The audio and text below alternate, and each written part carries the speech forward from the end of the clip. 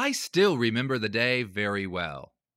It was the day that I fell for a phishing email. Yes, the IT professional and business owner, the one who sent out daily online safety tips to hundreds of his customers and friends, fell for a phishing scam. In this case, I gave my eBay login information to some unknown individual. Fortunately, I returned back to the email that had fooled me and noticed some suspicious elements that I hadn't caught before. A quick investigation confirmed my suspicions, so I quickly went to the legitimate eBay page, signed in, and changed my password. There is something out there that will fool anyone. At an online cybersecurity seminar that I attended, a chief information security officer told the story of how he paid for a phishing test for his company, and then he fell for that same test. The email pretended to be from the company's benefits provider. It said that his vacation request had been denied. In an ironic twist of fate, he had just submitted a request for vacation time 2 days earlier. Fake emails are enough of a problem to keep cybersecurity professionals busy for the rest of their lives. But that isn't even the only online fake today. In fact, despite the unbelievable prevalence of fake emails, that's not even the most discussed online fake. Perhaps you've heard a news story or two about fake news. Fake news, fake emails, and many other fakes have taken over the internet the last 5 to 10 years. At first, they were usually easy to spot. They had typical signs like bad grammar or poor quality images. But over time, they've gotten better. And now it's easy to be fooled by a fake, like I learned when I received that email supposedly from eBay. Unfortunately, there's so many different types of fakes that we can't even cover all of them in one episode. So over the next 2 episodes, we are going to discuss the topic, how to detect online fakes.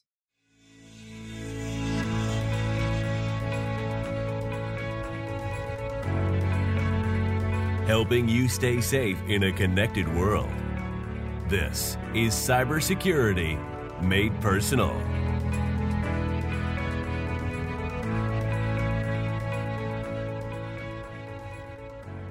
Welcome back to the Cybersecurity Made Personal podcast, the safest podcast on the internet.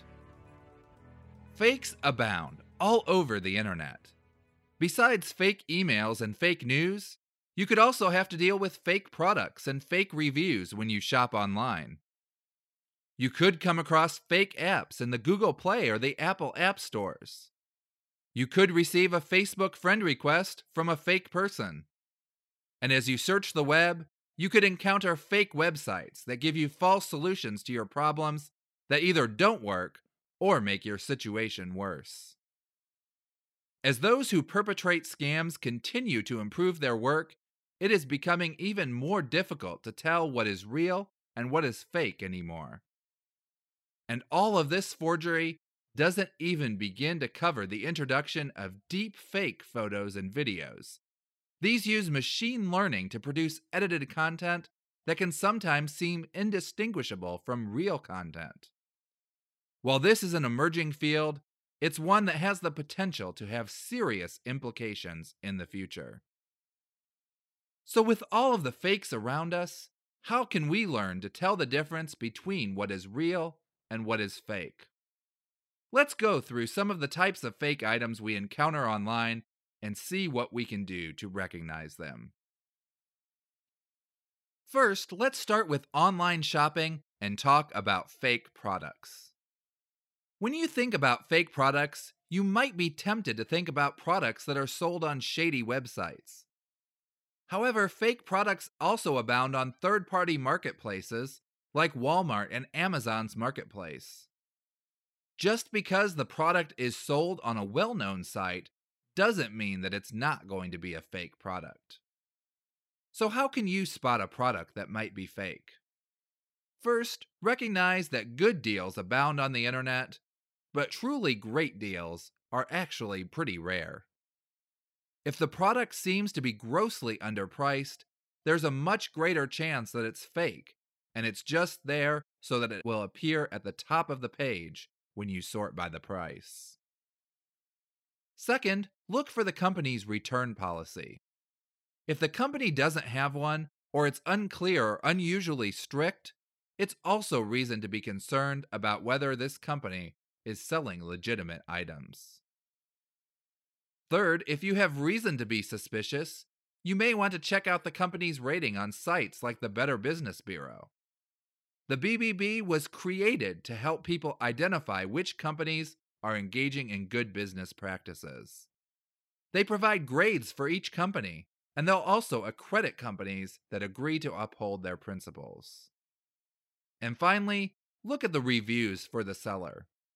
If you find a significant number of reviews claiming that a seller is sending out fake products, it probably indicates a problem. You also might want to be suspicious of sellers that have no reviews or just a few, especially if they're all positive and glowing. Just as not every product you see online is real, not every review that you read online is real. And that brings us to a second type of fake reviews. Companies have been known to pay people to review products, or occasionally to even try to circumvent the system and post them by themselves. Clearly, these reviews are not going to be reviews that you can trust. So how can you spot a fake review? Start by ignoring the 1-star and the 5-star reviews. Look for ones that don't claim a product is the most wonderful thing on the planet, but also don't claim that it's the most disastrous and dangerous thing ever. If a company is paying for a review, they're not going to be happy if it isn't 5 stars. And occasionally, companies will engage in sabotage and post false information about a competitor's product. Looking at the 2 to 4-star reviews is going to give you the best idea about what the product does and doesn't do best. Second, once you've looked at the reviews that are most likely to be balanced, you can then evaluate the 1 and the 5-star reviews. If a review is glowing about the product but very light on the details, it's probably fake. If it gives specific details about the product, it's probably real. The best 5-star reviews will tell people the problem that the product solves and specifically how this product solves it. If you can find the date that the reviews were posted, see if a substantial number of reviews were posted in a short period of time. That could be an indication that all of those reviews were fake and purchased from another company. But obviously, it could also indicate that the product was first launched around that time. So if the reviews are mixed and balanced, it may not necessarily mean that they're fake. Third, look at the profile of the reviewer. Amazon will mark reviews as verified if it can confirm that the person purchased the product. Unverified reviews could be legitimate if the person obtained the product through another source, but they're also more likely to be fake. If you can see a summary or a list of all the reviews that the person posted, see if all of the reviews are glowing 5-star comments or if they're mixed. A person who has posted a variety of reviews is much more likely to be a legitimate reviewer.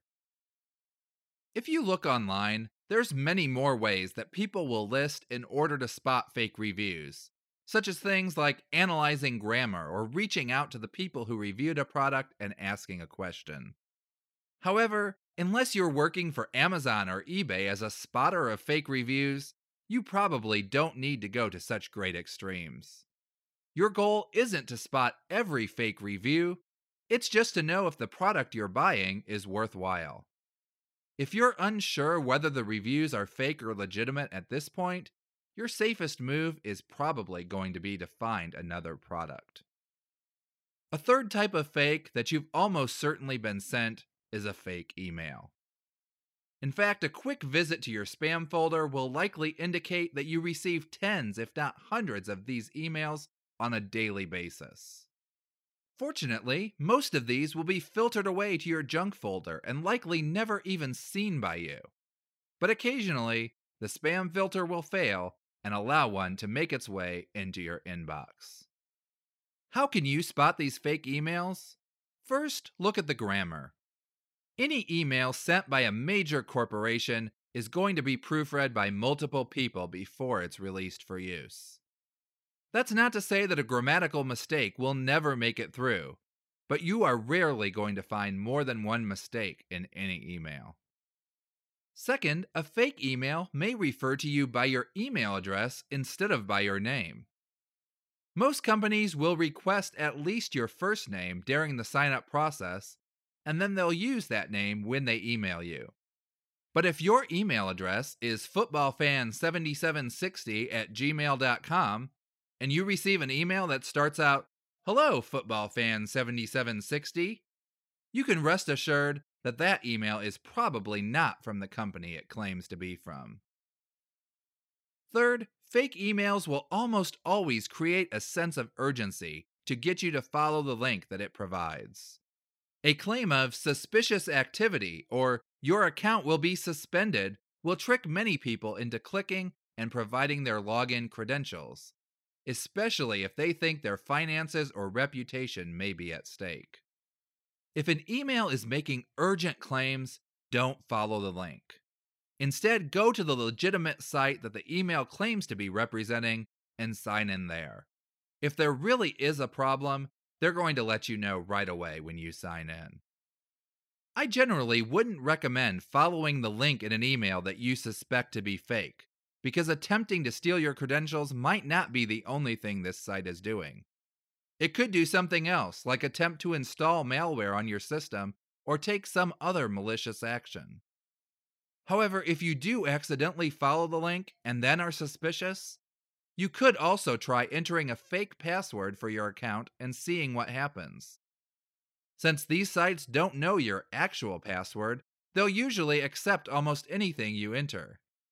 If you enter password instead of your actual password and the site accepts it, you know you're on a fake site. And finally, you can check the domain that the email was sent from. The domain is the part after the @ in the email address. A major company isn't going to send email from a Gmail or Yahoo account, even if it is walmart@gmail.com. Also, be on the lookout for misspellings in the domain. I once received an email from statefram.com, and the link in the email also went to that same domain. Obviously, the thieves were hoping I wouldn't notice the transposed letters in the domain, and I'd think that both the email and the login page were part of the legitimate State Farm site. But do understand, it is possible to forge what domain appears in the sender's address. Since many companies use third-party senders, many of the legitimate emails you receive are not actually coming from the address that is specified in the from field. While this makes sending massive amounts of email more tenable for legitimate companies, it also allows anyone else to populate anything they want in that field.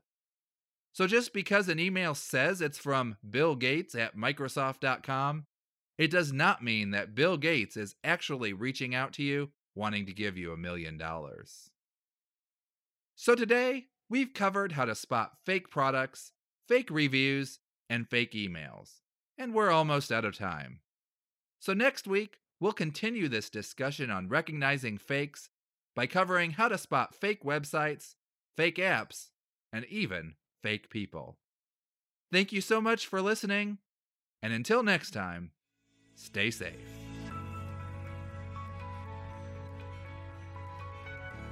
Thanks again for joining us for this episode of the Cybersecurity Made Personal podcast. For more information on today's topic and a transcription of this episode, check out the show notes page, which is linked in the description. If you enjoyed the show, we would love it if you would subscribe for free on Apple Podcasts, Google Play, or wherever you listen to podcasts. While you're there, we would also appreciate it if you could take the time to rate and review the show. It really does help us get noticed. Cybersecurity Made Personal is provided for educational purposes only.